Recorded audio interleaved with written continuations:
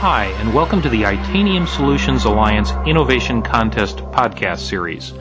I'm your host, Brad Redderson of Stronova.com, and throughout this series we'll be talking with winners of the contest who demonstrated the most innovative uses of Itanium-based computing in each of three areas: humanitarian impact, enterprise business applications, and entrepreneurial innovation.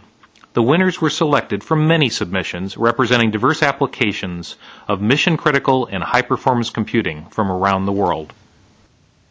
In our current podcast, we're looking into how Itanium proved to be a critical key to allowing Secure64, a startup working at the most innovative edge of computer technology, to create a breakthrough product line and become the winner in this year's Entrepreneurial Innovation category.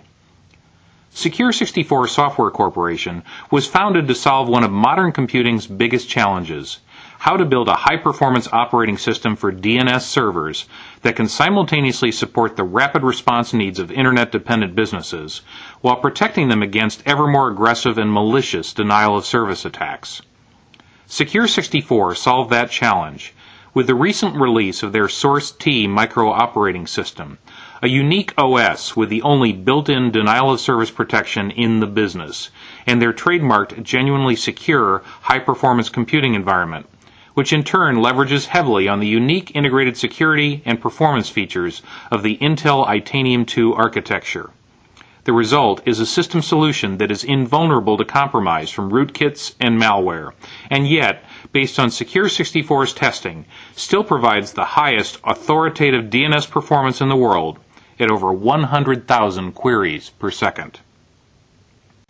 To learn more about this, we're pleased to have Dr. Bill Worley, Secure64's Vice President, Chief Technology Officer, and Director, as our guest in today's podcast. And listen close. You're about to hear him present a mini masterclass on how to think through innovating in a true leading-edge startup. Bill, well, thanks for joining us on today's podcast.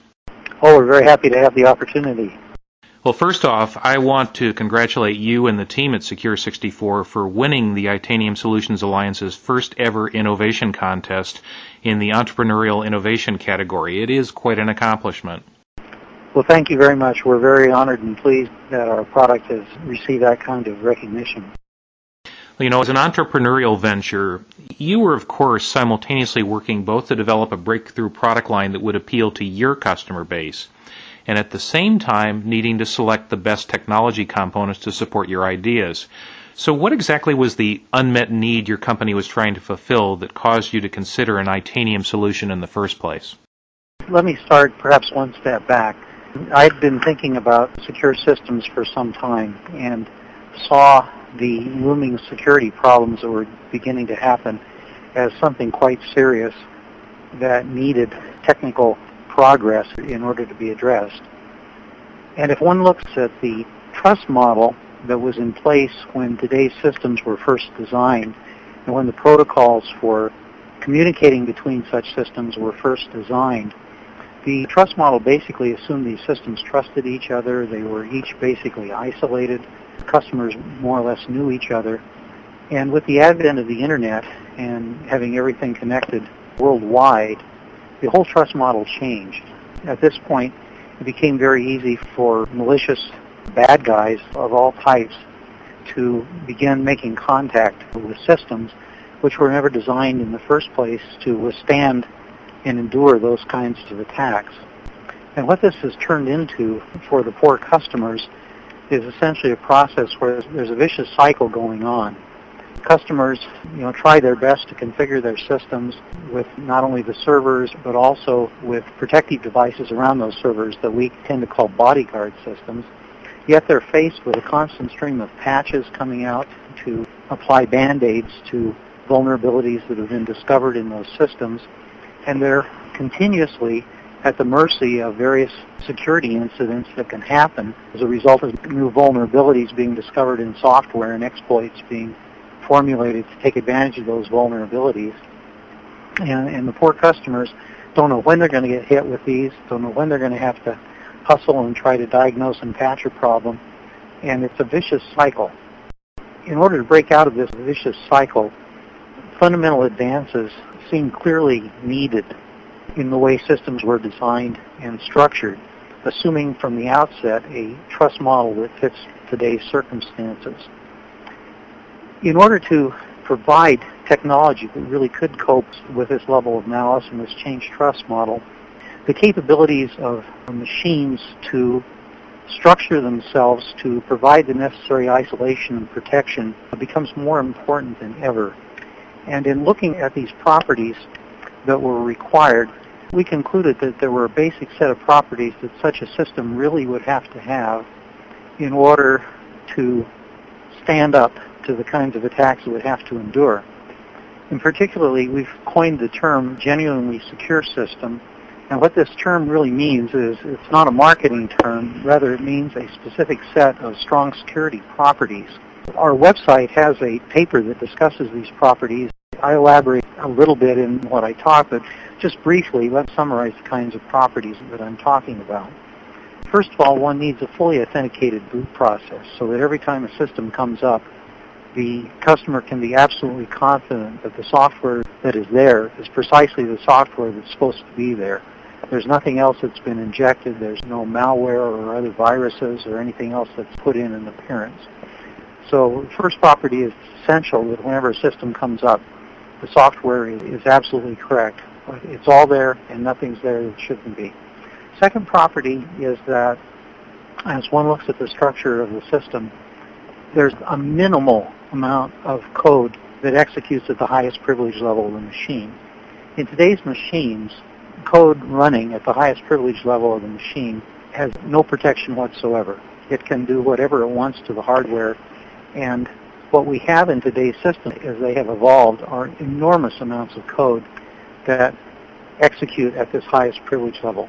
All of these codes doing various functions like operating systems kernels, virtual machine managers, I/O drivers, parts of specific subsystems, cohabit in the memory addressability region, and any one of them can tweak the machine or modify its state in uncontrollable and unprotected ways.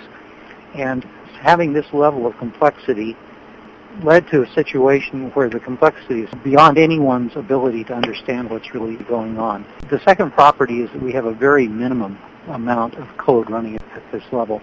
And in fact, in our system design, only a few thousand lines of code in total run at this level.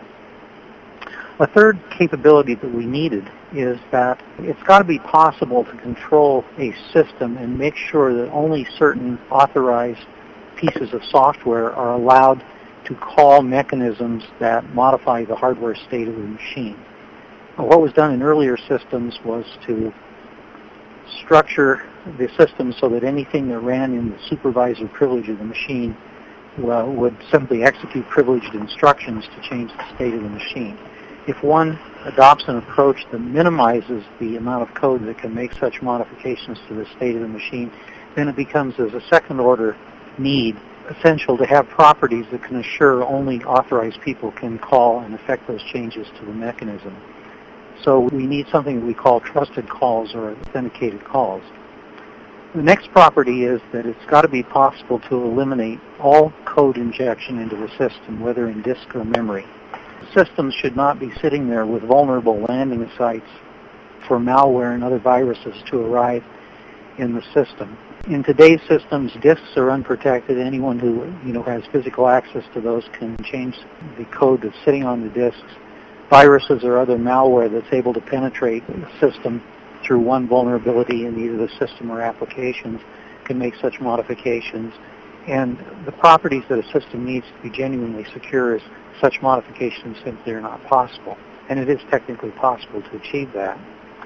The next property that we knew had to be there is that it had to be possible to have very fine-grained and highly dynamic control over access to particular areas of memory.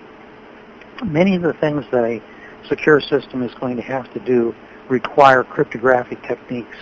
And nearly all these cryptographic techniques require secret keys or some other kinds of secret information or random information in order to function. Such information has to reside in the system in a place and in a form that can be easily accessed by the codes that are authorized to manipulate it, but completely protected from codes that are not so authorized. And if one looks at the protection model in today's systems, It's essentially an over 40-year-old model that was first introduced by IBM in their mainframe architecture in the 1960s. It's been combined with addressability controls, which give one another fairly static level of protection. But if one is looking for a protection mechanism that can permit data to be accessible at the cost of only a few cycles, then used, and then protected again at the cost of a few cycles, that kind of mechanism is very essential. We call this the ability to compartmentalize memory and essentially organize memory into very fine-grained chunks so that the access can be carefully controlled. Another property that we had to have is that as a program is executing, all the critical control information for that program had to be isolated and protected by the hardware itself. Many vulnerabilities and attack vectors into systems have come through modification of such control information, and it's got to be possible in the hardware to isolate it. The next property that we needed was that it should be possible to have all information in the system that is stored on disk, both encrypted and protected by authentication values, so that one can be sure that the integrity of that data, and this applies both to code and to information data, is assured, and that its second property of confidentiality is guaranteed by virtue of being encrypted.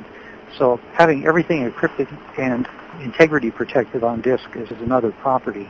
The next property is that the capabilities in a system that talk to the network need to have the ability integrated into themselves to protect themselves from the kinds of attack that comes from a network.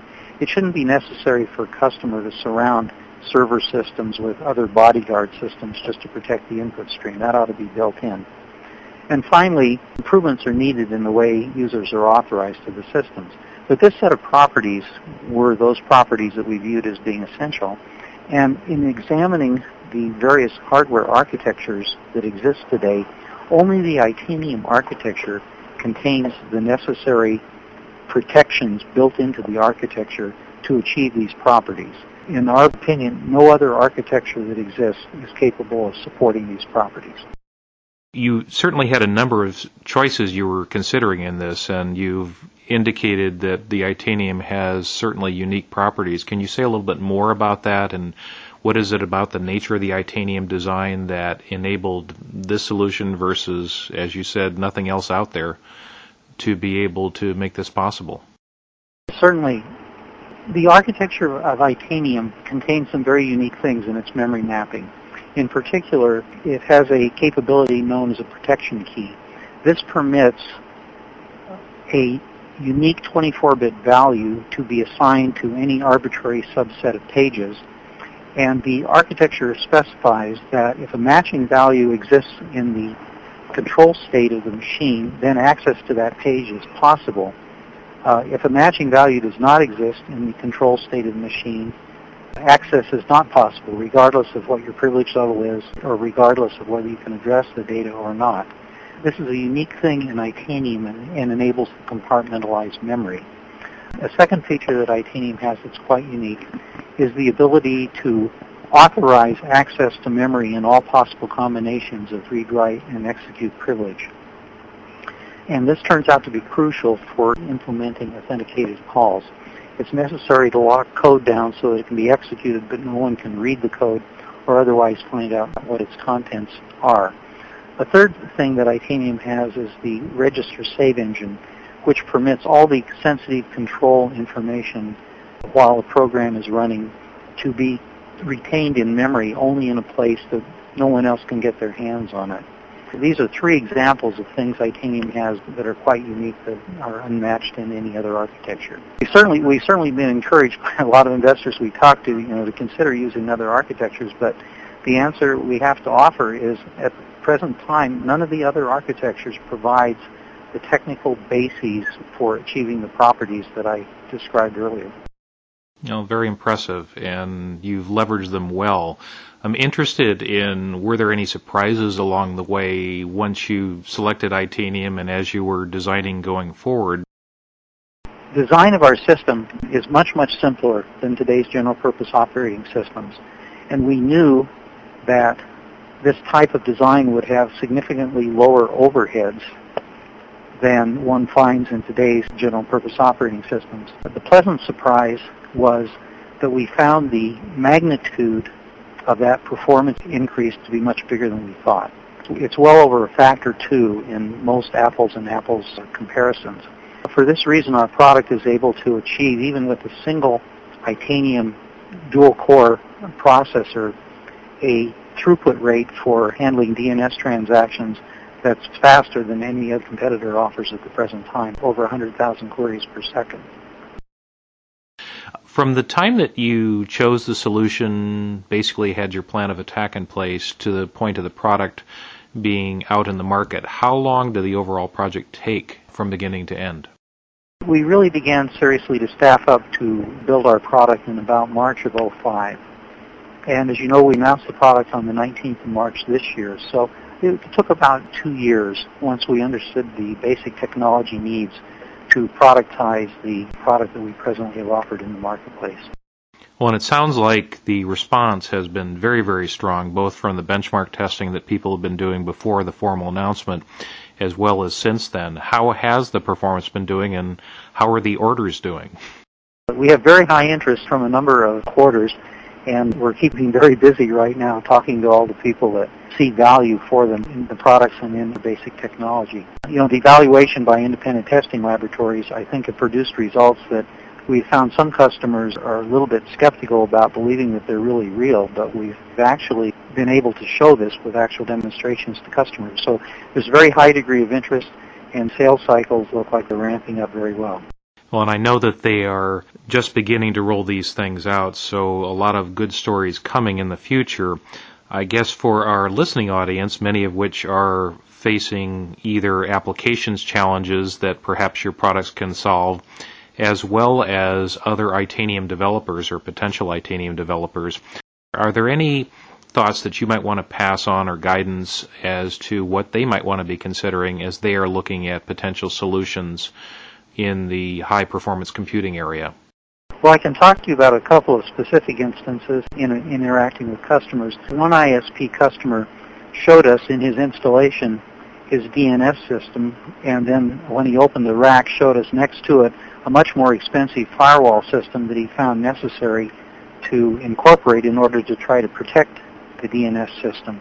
Our product makes such an additional box unnecessary.